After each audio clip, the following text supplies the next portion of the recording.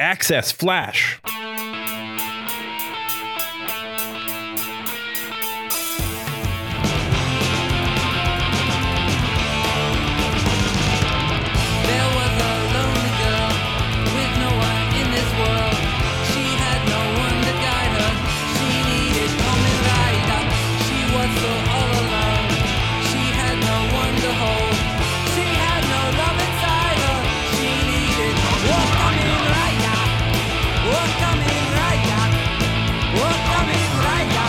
Hello, you're listening to Cover Drive. This week is a bonus episode actually, on Gridman and Superhuman Samurai Cyber Squad, the Ameritoku kind of reutilization of it.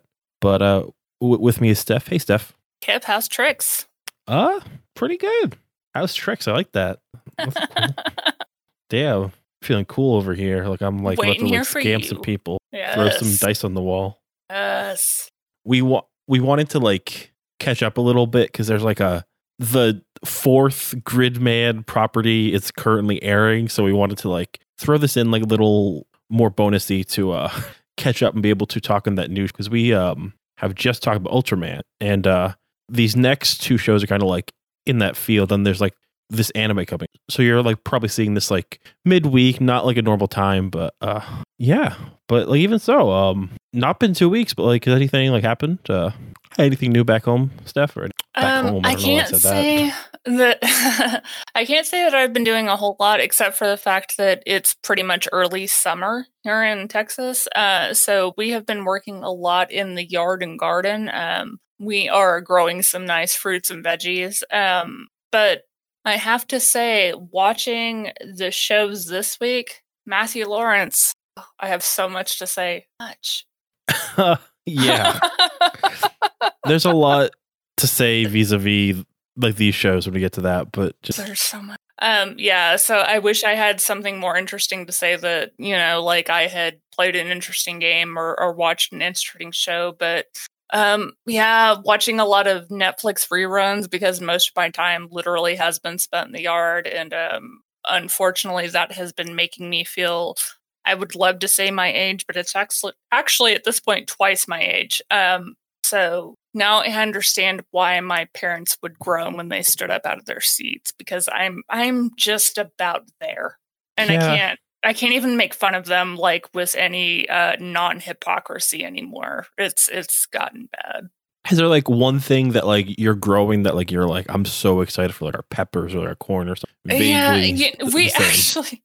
I hate to say this because it was a joke to me, but yes, we are actually growing corn by the fence. And my whole thing was Texas has been moving towards legalization, like slowly but surely. So my whole thing was going to be, I was going to start growing pot next to the corn. And that way, when my neighbors were nosy and poked their heads over the fence and were like, what the hell is that? I could just look at him and be like, it's corn, you fucking idiot, and just completely ignore the fact that I was growing pot. So I'm really hoping that legalization happens soon, because I really, really want to have that joke. No matter how stupid it is, I'm completely prepared for it. Like, dad jokes ahoy, I am on board 100%. Yeah.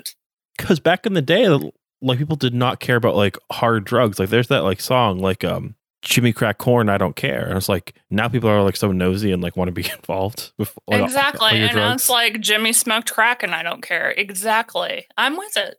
No, that sounds nice. That like also like it's definitely one of those things where like we were talking before the show about like podcasting, and like there's just like some things like that you hear someone do and you're like, oh, must be so nice to like reap the rewards of that. I'm so glad that I have no connection to the work involved, but I could just like look at what you have after and be like, it would be so easy to get that. Why don't I have that? Exactly. Yeah. And I've even started, this is going to sound bad, I've started clearing out our shed, because that's where I intend to dry my pot when it's legal here. Once again, we still have several steps to go in Texas before that's even a thing, but I am 100% on board, prepared. And it's not even because I want to sell it, because I don't. This is 100% for me. But I am making all the accommodations I can, because I think this is an important thing to do. I have never not been around. That makes sense. I definitely had like a lot of like stoner family members. Like it's like the kind of thing where like not great thing, but there's definitely some stuff that like I'm like nostalgic for that like other people are like, why are you nostalgic? We're at like a house party. I was like, oh, like that incense is like real good. It like brings me back, you know? Exactly. Yeah, I'm with you. I can't think of anything really like going on really in my life, I guess. The one that I told you, but I did finish DMing a Monster of the Week game that I started the same week that this podcast started right. as well. Yeah. What kind of monsters did you have? Like, I've only ever actually gotten to secondhand experience one Monster of the Week game. So how was yours? Like, how did you play that out? I know there's a lot of, I actually got the DM guide for that. I never actually got to run a game, but I know there's a lot to it. So how did you play yours out? It was very long term, longer term than I think it should have been, but like just working a lot and this and that. Like it definitely like, I wanted to play the game very open. And I think later on I had to re-rein it in a little bit. But okay, I've been giving players too much choice, not enough structure. But we did, it was very like me saying, here are the themes, and what you interact with is going to interact with like those themes. And the main thing was the way people kind of make contracts to take away responsibility for their actions. So there was lots of monsters or people or organizations that were engaged in some heinous things and like in ways like trying to like simplify the mystical world to fit with their structures, but also using their own like structure, their own like bureaucracy to kind of not feel bad about it. Like, okay, we made a contract to hire this demon queen to kill this group of people because we had to, and like we're kind of like covered by like what's going on. And it got very like massive at scale too, which is like fun, but also whatever comes next will be a shorter thing. I think like a lot of short things and like maybe something more manageable. That's understandable. I feel like, I mean, D&D is already a game that lends itself to a lot of creativity and a lot of like jumping down rabbit holes. I feel like Monster of the Week was quite literally created to make a DM's life hell. I just from everything that I've read and from what I've experienced, like from other people's stories about the game, like that's just a next level on really torturing the person running your game. Yes and no, I think. No, because I couldn't DM D&D, I don't think. Like I just don't want to organize and prepare that much stuff. Like I like how there's a certain vagueness or fluid to what happens. Like I can just prepare this, but yes, from the perspective of that was definitely our problem at times, like where I was like, okay, you can do anything as long as you can do it.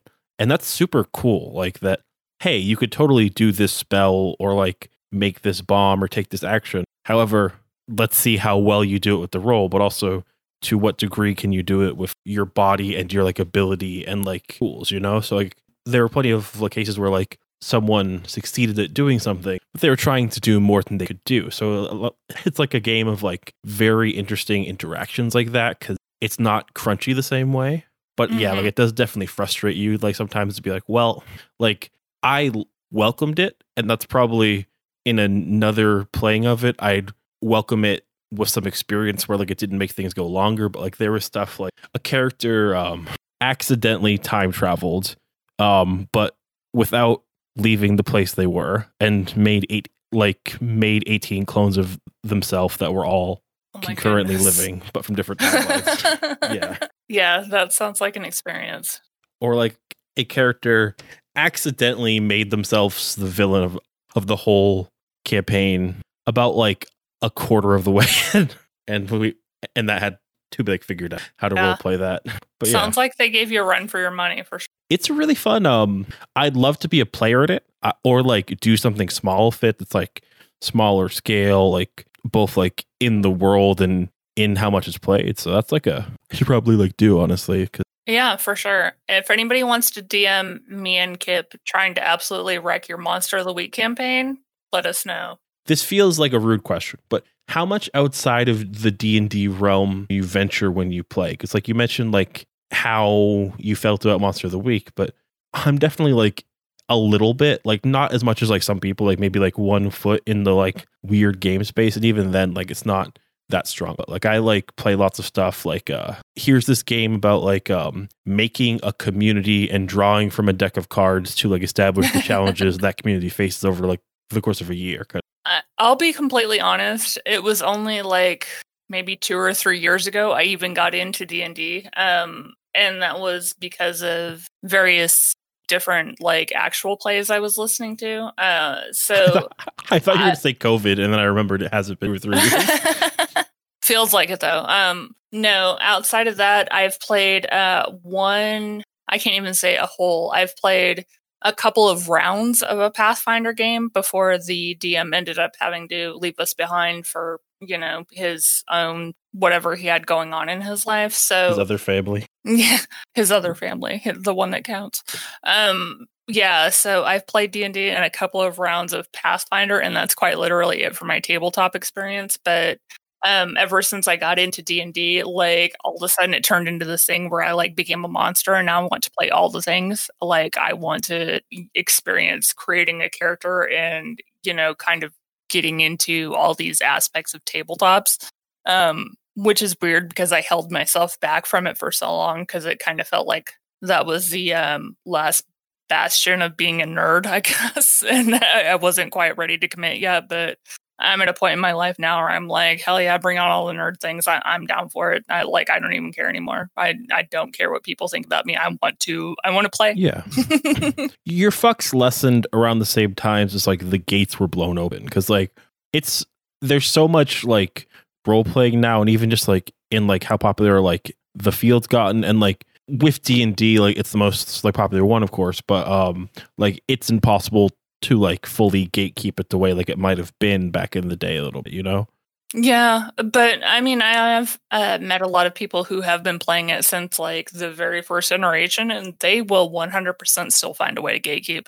But I feel like it's less obstructive, a smaller percentage, than it I might guess. have been before. Yeah, because you're at a point now where you're like, if you have somebody that is gatekeeping from, the very first game, and you're like, sit down, nerd. Like, it's fine. Like, everybody's playing this now. You can't be the cool guy anymore. We're all on the same level. The way you like a lot of like improv stuff too, I think like looking at stuff like Power by the Apocalypse or like Forged in the Dark games might really actually like, it's very daunting to play them after playing D&D and that kind of stuff, but like that might be like right up your alley as far as like, oh, my ability is that I can do anything that I can do. Like it's a very different thing, but like that new school of like role-playing game design I think is very cool for that kind of stuff, like how open. Yeah, and I honestly feel like a lot of stuff like that I would get a kick out of because I no matter how much I've played, I still always feel like a newbie when it comes to anything tabletop related.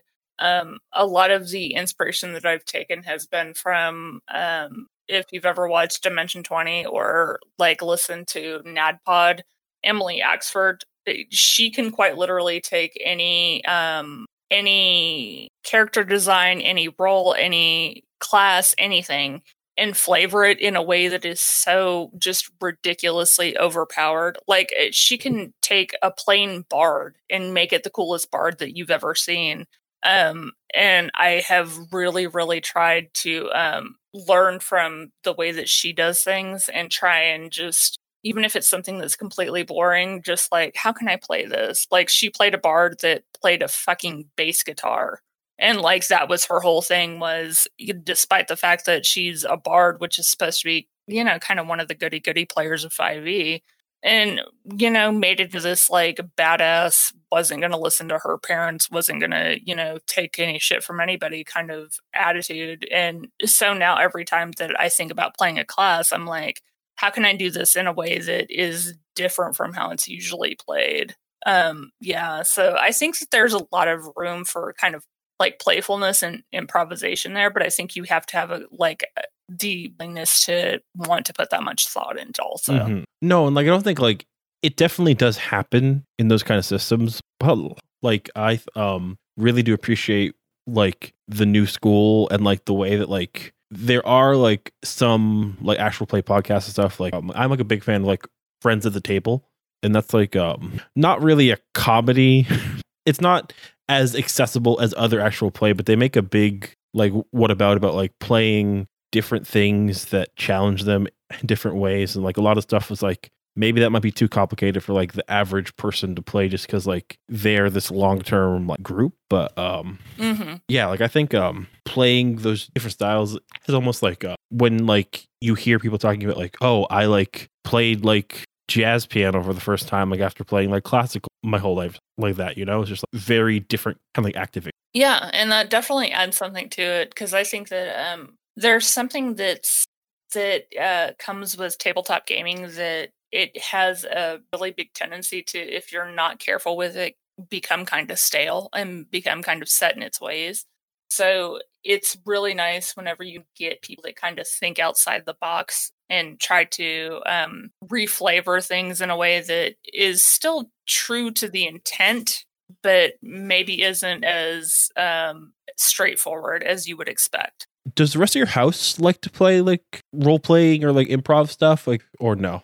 Unfortunately not. I got my one of my best friends set up a campaign to play the Stranger Things module with my daughter and I, and we did that with a couple of her other friends and really enjoyed that. My wife, on the other hand, could care less about anything that has to do with like gaming in general. I keep trying to get her into like anything, even like PS4 stuff, and you know, she'll humor me a little bit, but with tabletop gaming, she's just like, no, absolutely. So I'm very much on my own in that respect. Maybe I'll still send you this, but there's this game, and I'm just going to read this. In order to play this game, the following materials are required: the face cards from a standard deck of cards, an amount of money suitable to order enough delivery pizza for the assembled group and leave a sizable that's all you need to like start playing. It's like one of my my favorite very light games called Pizza Heroes, where basically what you do is you take the face cards from a deck and you like draw them as you try to narrate the journey of your pizza delivery driver, and you play it until your pizza gets there. And like it's like, the Ace of Hearts. It seems you're not the only person delivering pizza. Are they your friend, or are they from like a rival chain? What makes like them like? What makes their style different? What do you envy about them? And it's like all about just like playing for 40 minutes or whatever that like it takes for like, and like just like being super guided, and like it's like make it any genre you want, you know. That actually sounds like a blast, and I think I could talk them into that especially if we're waiting for food, because that seems to be what we do 90% of the time. So I definitely mean to, now that I'm like more free, like run more games. So like we should totally like try something. Hell yeah, I'd be into that. Speaking of into things, let's go into the internet. Not like we already are, but physically. This is very like get into the cyber world. And if you're listening to this podcast right now, just scream out, "Let's cyber." We'll get there.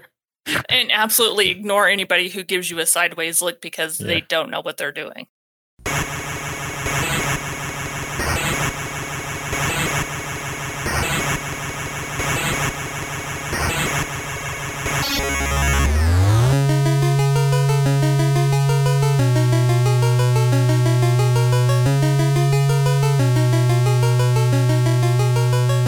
And we are back, and this week we looked at the first two episodes of both Gridman, or Denko Chojin Gridman, and Superhuman Samurai Cyber Squad. And yeah, so Steph, what do you think about these shows? My very first note for both of them was, how is it that these shows always have such inspiring theme songs? Like, and it isn't just this show. I feel like it's just about every show that you've introduced me to. Like, every time I hear the theme song and I start to read the English subs for it, I'm just like, hell yeah, I want to go out and, like, I don't know, punch a cow or something. Like, I'm all for it. I'm ready to take over the world.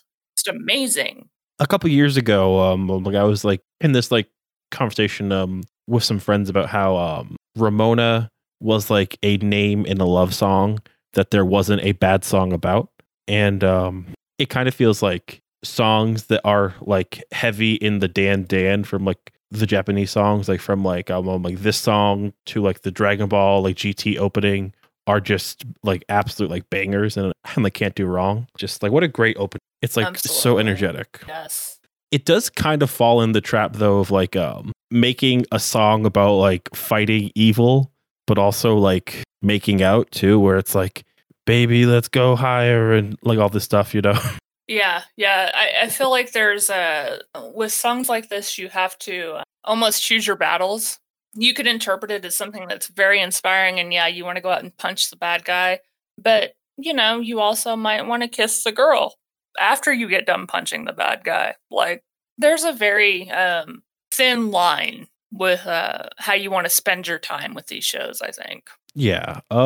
There's also like a line. So Gridman is made by the same company that makes Ultraman, like Subaraya. It's like made in this gap. It like comes out just before or right around the same time as Ultraman Tiga. So it's like right before they relaunch Ultraman. This is like their entry, and it runs for 39 episodes. The show that adapts it runs for 53 somehow, which is actually kind of impressive. But yeah, Gridman is a very interesting show because like it's important, but it never got a sequel. But it like got like some weird photo shoots for things they wanted to do in a sequel. To it got like an adaptation. To it got like an anime sequel in like 2018. That was like super popular. It's a very weird show. Yeah, I can definitely see that. But there was the way that they formatted it was, I felt like it was very fitting for the time that and actually several of my notes come down to when they're looking at computer screens, and you can see like kind of those old game callbacks to like messing with the like the strengths and weaknesses, like you give this much to Constitution, you give this much to dexterity. Like, it was very much formatted around a lot of the precursors to what we play with like D&D and stuff now. A lot of it was very much focused on the older game archetypes where you had to create a character and you had to just do the best you could with like min-maxing stats and hoping that you were creating the best character. And I kind of feel like a lot of that carried over into these, where it was like, okay, we're going to make a superhero the best way we know how to, and kind of like push all the bars to the best way that we think are going to, serve what we needed to serve. With Powered by the Apocalypse, which is like what Monster was based on, of like, it's pretty easy to make like your own hack. And like, I was like actually thinking, like watching this, you could just make those stats and make moves that match them and make like a pretty easy Gridman hack of the game. Like fun, like afternoon almost. Like, just, yeah, it's very like cool like that. Yeah. Something too is I think it's so of its time that it's kind of evergreen and like more relevant. Like the way it represented the internet as a physical space honestly came back around to being relevant into kind of how we engage with the internet. Like it is kind of like our skyline. Like it is like a socialized space, and it has become a space. Mm-hmm. Yeah, for sure. And actually, they had a lot of, I still don't even know if they intentionally did this or not. They probably did, and I might just be not. But one of my favorite things was the fact that they made so many jokes around the fact that they kept calling their computer just junk. And my favorite takeaway line from the whole thing, Gridman's power and energy is connected to junk. And I was just like, God damn it. Yeah. They need to have like some kind of limit, but also like that is like such an eternal like feeling too of like, how am I gonna like accomplish anything? My camera's shitty, my like microphone's shitty, like right. I'm connected to junk. Yeah, like my like Wi-Fi is terrible. How am I gonna make like anything happen? Like it's also like it's actually rather rare that a Toku show has like a cast that's all kids like this. Like, and like it's just like, oh, it's a lot of fun that they're just like 13 or 14 and they're like, well, I guess we gotta like save the like cops or whatever, or like hospital. And like they don't have like a weird mentor. Like they're just like, hey, here's this dude from like another dimension and we got this computer. Let's go fight. Let's go do stuff. I think that the only way, at least in the Japanese version, definitely not in the American version, but I think the way that they saved that storyline was the fact that his little brother had gotten sick. So it kind of like gave him this motivation. In the American version, not so much. I mean, he was in love with a girl. That fucking happens in every show. That was kind of hit or miss for me. But definitely in the Japanese version, I could see that they at least gave him something to, hold on to and become part of this world with. I was kind of frustrated, honestly, by the way the wiki actually works for this kind of stuff, because I was trying to find out more about like the main character, like Naito, and just like, hey, can I learn the top level? What do people say like he's about and what's important, like more about like his personality? Because I was like getting a read, but I also wanted to like, what is the top level fans wrote in kind of thing, and it just wasn't there. Like there was no hot-headed and known to like do this, but actually really likes like cats or something, you know? Like, right.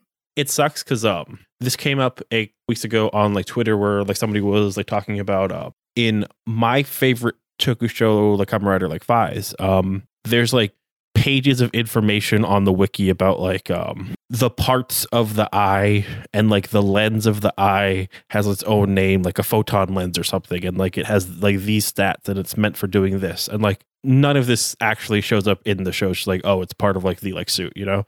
Right. But like in the guidebooks, it's like I could take 20,000 square inches of like, or like square pounds of like pressure per inch or something. And then like the person compared it to a page for the female main character of the show that like had her name and like some like vague details, like no story beats, no character beats. And it was like, oh, like that's the kind of thing where I was like, so I'm going to go off a little bit on like the Toku fandom, I guess. But this is not...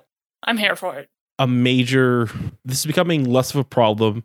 And I think it's the kind of thing where if you feel offended by this, you should. But I think a lot of people would understand what I'm saying. Like there's a lot more people in the Toku fandom who like aren't this way, who are like more accepting of like certain things and like more open and like more mature in their fandom. But so much of like the understanding of like what Toku is like and like what series are, what they're doing seems to be so undocumented, like nothing more than like a female character's like name, but like every part of like the guidebook said about like this one suit, and like it's speaks to like a larger problem about like the way people like try to avoid a critical relationship with their fandom, because like it's like a kind of like willful ignorance but also like defensiveness. Like there are lots of people who are who like to keep Toku stuck in like a mid 2000s like anime place where it's like, this is cool.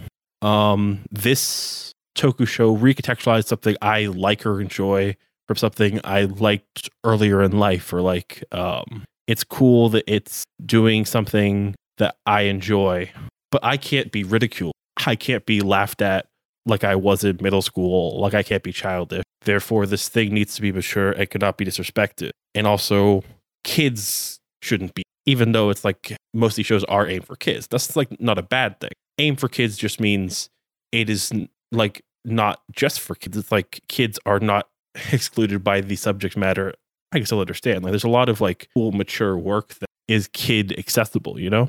I feel like in this 100% isn't you. This is, you know, me feeling like an outsider for. I think that anytime you put that much pressure on any fandom, you're 100% setting yourself up for disappointment, because nobody is able to achieve all of those hit points. It just isn't possible. And I'm not just talking about Toku. I'm literally talking about any type of storytelling or any type of artistic medium that you're thinking about, whether it be music, whether it be movies, whether it be TV shows, like whatever you do, I feel like everybody who is a media consumer has these, you know, list of points that would make something the perfect piece of media.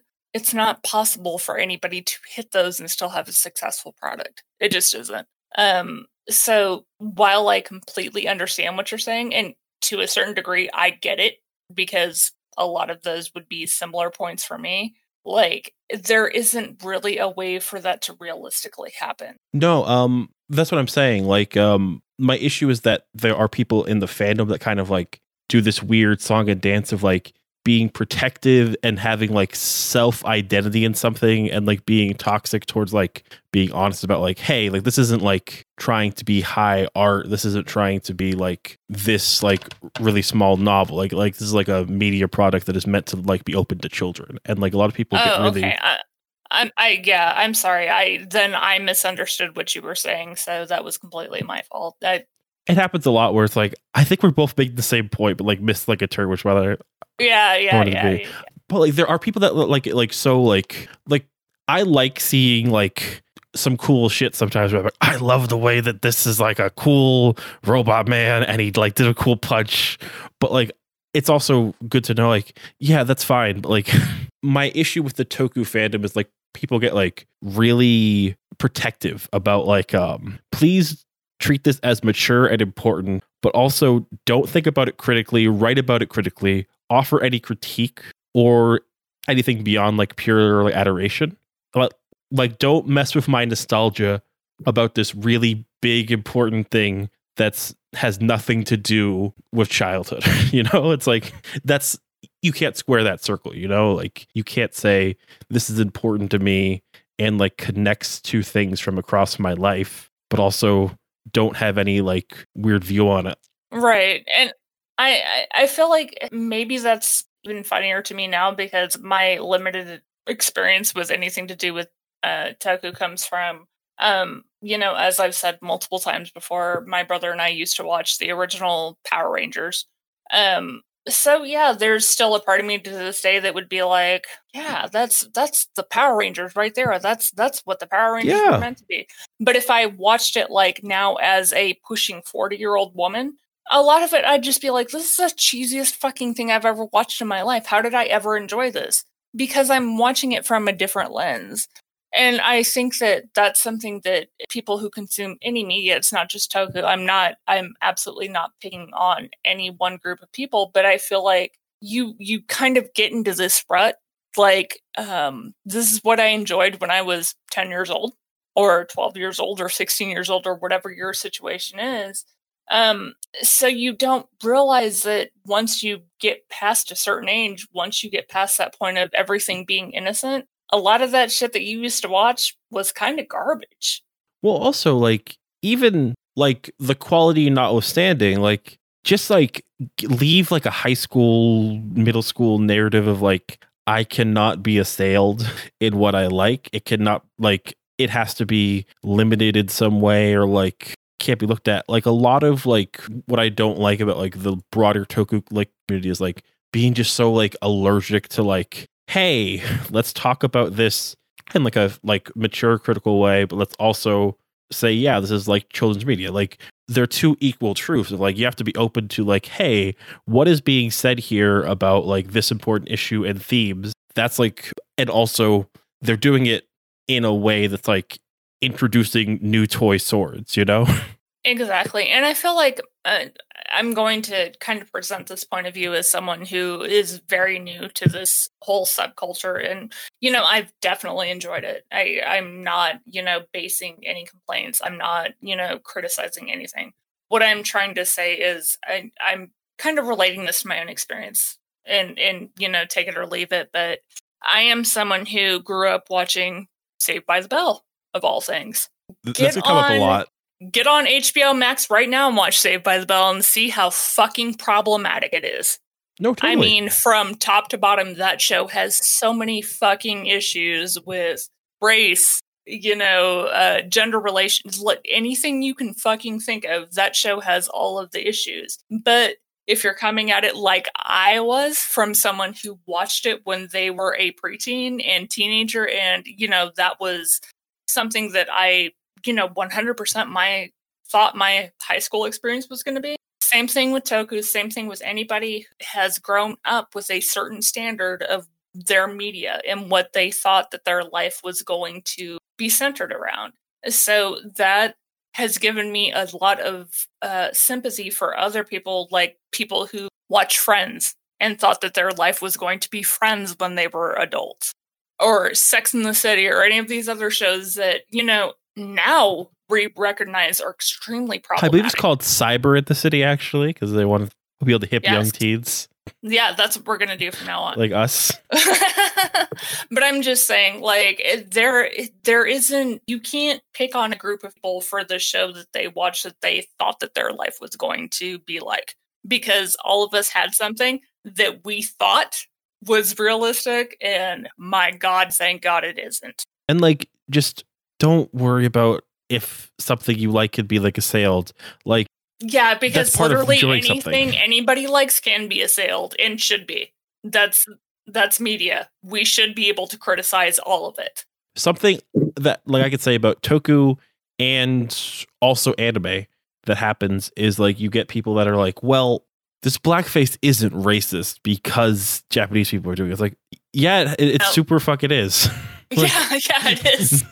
And the people who did it should have repercussions. Sorry. Oh, and like it's like me saying, hey, this is fucked up, to the way somebody maybe that has like a real issue in a plotline happened. Like, hey, like I really love the way that this show like delved into these themes that might be beyond what the core audience might understand, and like has like a cool essay or stuff on it, but also it's for kids, but also it's fucked up. Like these can all happen, and like I feel like the problem that the crossroads where I see like from Tokyo getting bigger is like the wider fandom accepting that like you can criticize it. It can be for children, but also that doesn't mean it can't have like its own life, you know? Yeah, and you have to realize that all creators make mistakes because they create in their time period. Yeah. And it's not a bad thing. Like, they're literally representing the time that they created in. That doesn't mean that it's above reproach, ever. And I mean, you can look at a lot of the classics as far as like literature or great cinema go. I mean, fucking Gone with the Wind, one of the highest earning movies and books that has ever been created, one of the most award winning.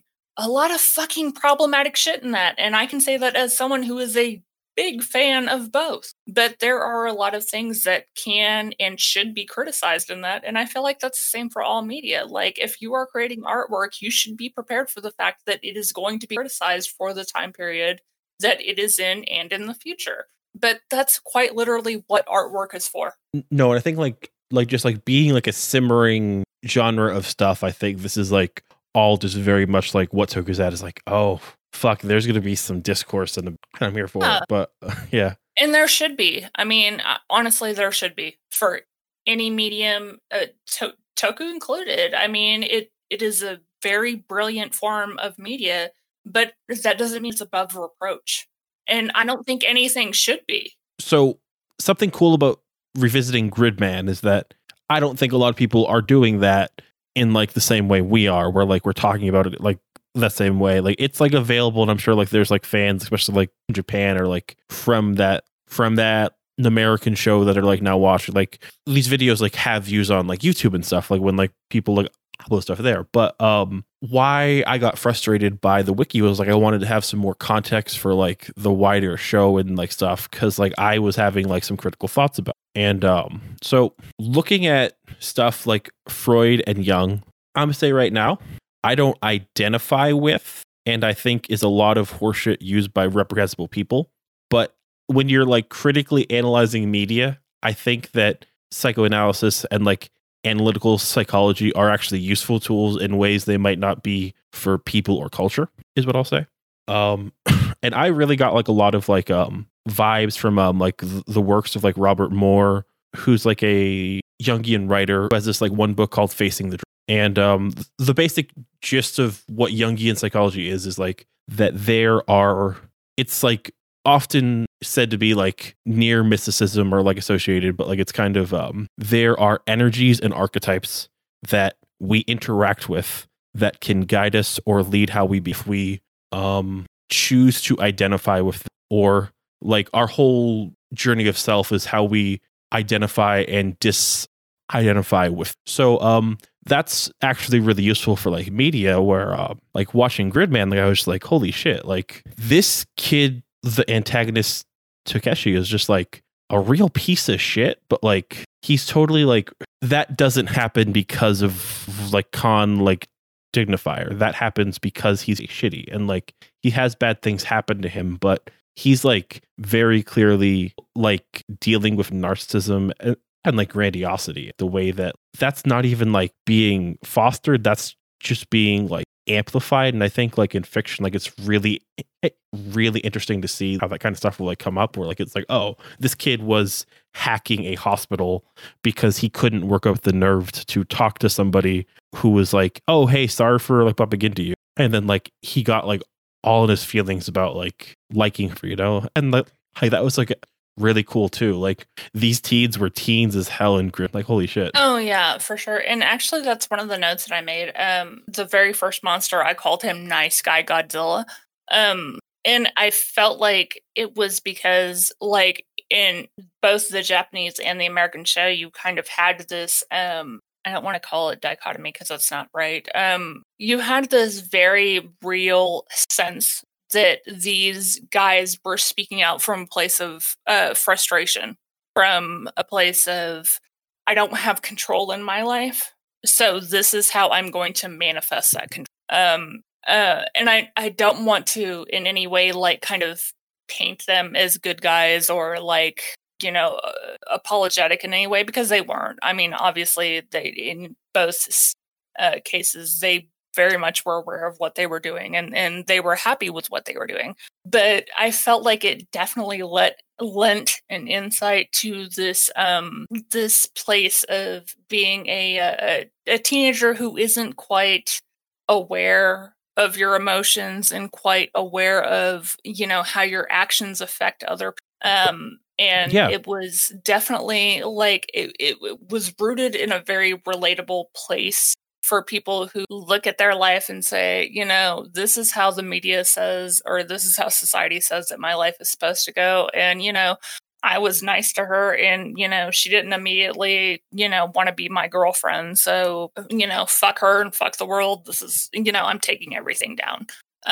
which may or may not, you know, be right, wrong, indifferent. But this is kind of just, it put a really harsh light on how people are treated. And yeah, no, I think this is like definitely an interesting thing to have in mind, I think, as we go to the anime as well, because what I really liked, and the reason like that whole like chain of thought and like how the fandom had certain issues and like wasn't like acknowledging like character stuff was like that, like the main character Naito, my first thought was, wow, he's kind of a shithead. Yeah. No, I get that 100%. He's like very rude, you know, but like in like a normal 13, 14-year-old way where it's like not a problem. It's just could be the start of a problem, you know? It's hormones. It's exactly what you attribute to that age group. It's, you know, them just figuring themselves out, which could or could not be a problem. Yeah, like it's one of those things you don't know until they get a couple years. With Takeshi, we see he's alone. We see he's very well dressed and like seems to have some money, but like he's doing evil things. And like with Naito, he's an asshole, but he's also like around people and around limitations, and like that's reined in his connection. So like when like something evil like comes for Takeshi, he's like, oh, okay, this is just another way for me to interact with the world on like grander scale versus like there's that like willingness to become like Gridman. And like I think like when we compare like our modern socialized internet way, and like that sounds different than I mean to, but like the way that it's become so social on the internet, that's really interesting too, because how to connect with people becomes really important in Gridman. I'm not sure how much is in this show because we only see like 2 episodes, but I think it's definitely, from every indication on later material in this, like it's like here's the vastness, here's becoming gigantic within this other world, and here's the ultimate goal is to connect with one person, to connect with those small like one-to-one things, you know? And like I think that's like a meta like through line for here's the thread between these various bits of like an epic story, you know? Yeah, I for being a nice guy, and that's 100% personal experience. That's just shit that I have had to go through. But I really, with these episodes, tried to take a more objective view and tried to take a step back. And I think that that's one thing that this show did well, both the Japanese and the American version, was that if you took the time to look at the context with these guys, you really saw that they were just people who, you know, they weren't great guys. There was very little redeeming about them, but you could kind of see, if you took a couple of extra steps, to realize that they were people who were looking for some kind of connection. And they weren't getting that in everyday life. So, obviously what they did, like internet-wise and like, calling forth the bad guy, that wasn't right. But if you have any kind of internet experience, if you've been around even a little bit, you get it. Like, yeah, everybody has had that instance where they're so fucking lonely that, they would raise the world just to, have a human connection. So I on a very base level, understood where they were coming from, even if there was still that part of me that was like, you can go find an incel support group. Like, but once again, like on a meta level, I got it. Like, because that's hard. Like, our entire lives are built around a cyber world. And if you, even in that world, can't find a place to fit in, yeah, you're going to want to raise everything, of course. Yeah. And like, I think it's like, towards like the conversation on like fandom, I think something you've seen in the past like 10, 15 years is a lot of people get better at talking about and being like, oh, you can love this character and be like, they're a piece of shit. Like, and like, you could do like a really interesting story, I think, about somebody who's like reprehensible and like maybe even like a positive or like uplifting story, but like how that doesn't destroy the world around them or how like other people still go on, like whatever you want to do. But yeah, like I think it's definitely like terrible things, interesting character. We don't need to like want to be our characters, Exactly. I mean, you don't have to put them in a pedestal, but it's not a bad thing either to understand where they're coming. It's like the same people that it's like, even if you aren't a big Toku fan, if you're listening to this from the same perspective that I'm viewing most things that Kip sends my way, think about it like all the people that are in love with Loki in the MCU universe.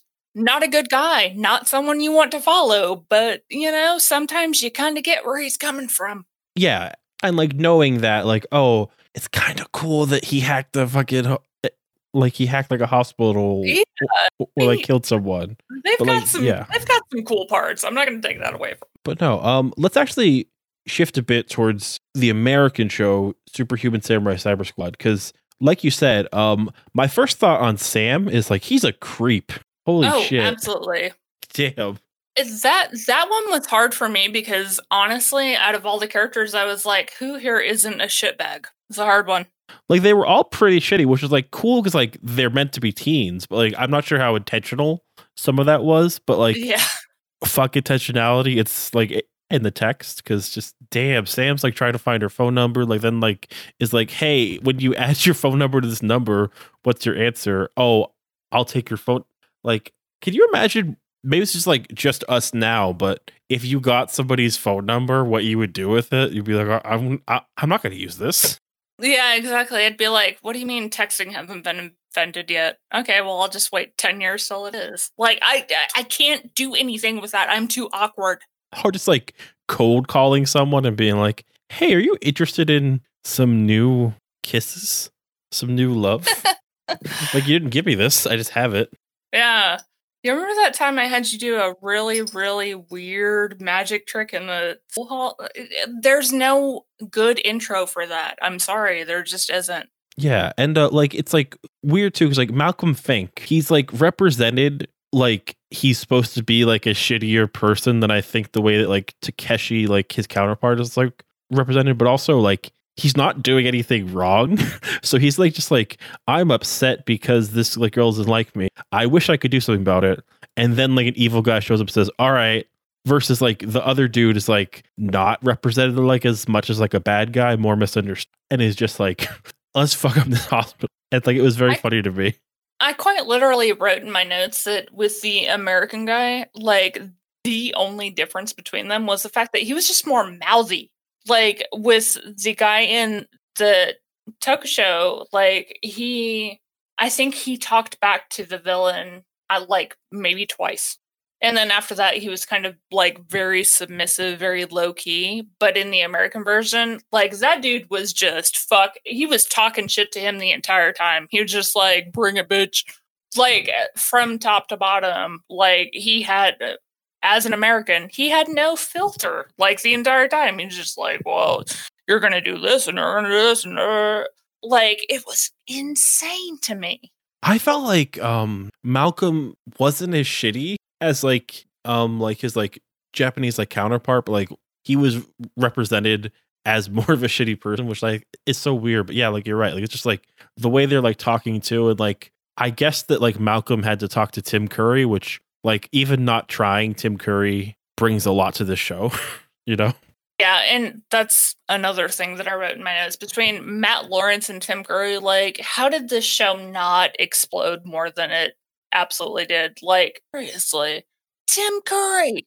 But yeah, I mean, I get it. It's one of those things that these types of shows are things that you either like or you. And if you don't like, they're just not going to fly. And American audiences are very so that. I could see where that would be a difficult thing to kind of the ground. One thing I liked was that his Pee Wee Herman ass, like his sister that would like send things down like a garbage chute, like and like was voiced by the same voice actor as like Lil from like Rugrats, like one of the like twins.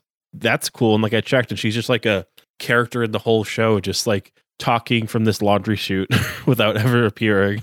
That's amazing. I didn't even catch that. I'll have to look it up. But yeah, I know that, like, especially back in the 90s, she did a lot of voices.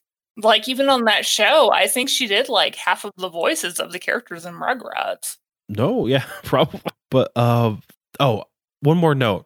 A lot of people have physical pictures of this girl, Jen, for no reason. Like, it's on the back of, like, Sam's guitar. Malcolm has one. It's like, why do you have physical, printed out, official? This is before you could get pictures of, you know? Like, it's not like you had you're to like work on for Facebook. them. Yeah. Yeah, that's insane. Yeah, I clearly didn't catch that. My notes are lacking. And like, even if like you printed them out, it's like you have to go to a place, like a 1 hour printer, and be like, here's a bunch of pictures of my dog and this girl. Like, so like, it's like whatever, like a lot more work. I remember having to do that, like back in probably not the 90s, but the early aughts. I had a girlfriend, and I distinctly remember, because we lived in different states, like I would have to print out her pictures at a printer to get them to put them on my closet door. Like, showing my age, but damn, yeah, I remember how much trouble that had to be. So yeah, that dude had it bad. One small thing too is, how did no show after this do the Gridman whole thing where they have like an Ultraman style hero and then like a bunch of like Super Sentai like Power Ranger stuff that can combine with? I don't think any show has done that, and it's a pretty simple concept. It seems like mix like the like robots like with like the like dude and make him like have like some different armor. You'd think, but I do have a theory on that. Oh, what's your theory? I think it's because in this show in particular, okay, so Matt Lawrence was the like head dude in the show. Like, he was the cool guy. But he spent the entire show talking about how nerdy it made him that he was part of cyberspace. So maybe that just kind of carried over to the rest of the population. Like, oh God, cyberspace, that's where all the nerds hang out. In Japan, though, like, how have they not done another Toku series that's just like, here's... Yeah, but I mean, you have to remember how big Joey Lawrence was. So even if Matt Lawrence never like quite hit the mark, they were just like, oh shit, Joey Lawrence's brother thinks that we're nerds for being a part of cyberspace. Oh, not going to do that anymore. I also thought it was like a little interesting how easy this show must have been to localize, because like with Power Rangers, there was still like buildings in the background of some scenes, versus this was all set in the digital world that didn't have any like landmarks. Like, this was kind of like a golden opportunity, because like the action scenes are so segregated from the rest of the world. It's like, oh, like you don't even have to like cut out a scene of like Tokyo Tower or something, you know? Did you watch the very latest Godzilla versus Kong? Yes, thank you. Yeah. I kind of feel like they might have, obviously this one's newer, so I feel like those shows might have all kind of drawn inspiration where they didn't really place those destructive scenes in anywhere that was something that you could kind of like geolocate. Yeah, their Hong Kong was very weird. Yeah. Some other fun things is that because the characters in the show are like a little older, there's definitely a little, and like just the way some things are presented, there's definitely some like sexual tension like present in ways where it's like, okay, like there's this point where like Sam's at the movies, like with like the girl Jen, and like the way they're talking about like him going to get her like an ice cream and like getting to have the first lick. I was like, maybe they mean this to be about kissing, but it's very like charged or like yeah, I don't know if it was, and I only say that because I actually took some notes on the Japanese version where the building suddenly starts spurting out a whole bunch of white liquid, and then all of a sudden the Godzilla comes sidling up from the quote-unquote hose that the building was holding on to.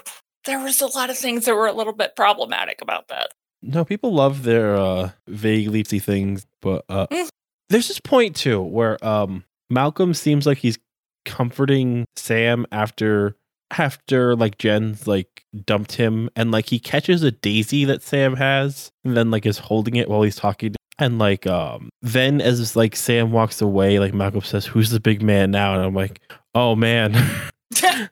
People that have had a field day with like these two like 20 years later, like who's the big man now, like dressed in all black, like holding a daisy. That's basically BTS, right? Pretty much, yeah. That's yeah. I've never watched BTS, but I'll just assume, yeah, that's right. So one more thing is the fact that Servo isn't a character in the American film, the fact that he has no mouth and he has tons of like scenes of him like gesturing. They could have just easily made him some kind of like mentor or like exposition dump, but they don't. Very weird.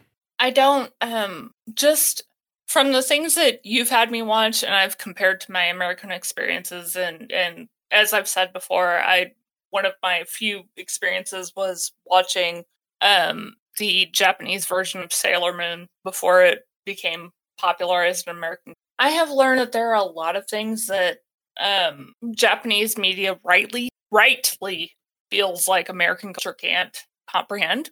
So yeah, I get that 100% because we don't. With a lot of things, we just don't. Maybe it would just be too religious seeming, or it would be like too weird in some way. But like the way that they made Gridman like a character in the Japanese show. No, we can't do that. Like we just have to have these kids hanging out and like doing band stuff. And cool, but not uncool. And like they are like, as you said, like constantly talking down to like the theme of the show, or like I don't want to be seen as a nerd or anything, or like the stupid watch. Yeah. Just like come on. Like at some point we all have something that we're like pretending that this stick is like a sword, you know, or like we're holding our watch and we're like, oh, like this is kind of like Ben 10 or something. It's unfortunate because I because of, you know, the way our show was kind of focused, I only watched the first couple episodes. So this might get better in the future. I'm not going to speak to the entire series, but especially in the earlier episodes, it seems like they very much treated Matt Lawrence's love interest, Jennifer, like she was a dumbass. But she kind of seemed to have her fingers on the pulse of everything, despite what everybody gave her credit for. So I kind of felt like from the very beginning, and they might eventually, like I said, I haven't watched the rest of it. But it kind of seemed like they could have let her in on a lot more than they did, because she kind of seemed like the only one with her shit together the entire time. I did like that she was like, no, fuck you, I'm done with this shit. Like, you got me arrested? Yeah, because I feel like that was the first time in any show, Toku or otherwise, where the girl really had her like shit in a line, because I would be the same way. I got arrested because of sitting in your truck. Fuck you. Fuck everything you stand for. I'm not dealing with this. Like, I am too busy. I can't deal with your shit on top of everything else. So yeah, I like that. You go, Jen. Strongest character so far. So I do need to ask, what do you think about that friend side character who was like making concoctions in his shoes and that kind of stuff? Amp was his name. My goodness. Yeah, I was very tempted to continue watching just to see what like his storyline was. But once again, after I did that with a Common show. I promised myself I wouldn't do that anymore. But yeah, I would like to see what his deal is. Like, he seemed like the most interesting character in the show to me at that point. I can give a spoiler warning right now if you like, because Please. Okay, so like I said, not strong wiki pages, but also this might be something that just happened given the fact that like these shows were made so mercenary back in the day. But so all it says is like was seemingly sometimes very intelligent and sometimes very strange. Midway through the show, it's revealed that he's an alien and goes back to his planet with his parents, which allows a surfer guy named Lucky London to show up and take his place on the team. Lame as fuck. Why wouldn't they just let him continue hanging out?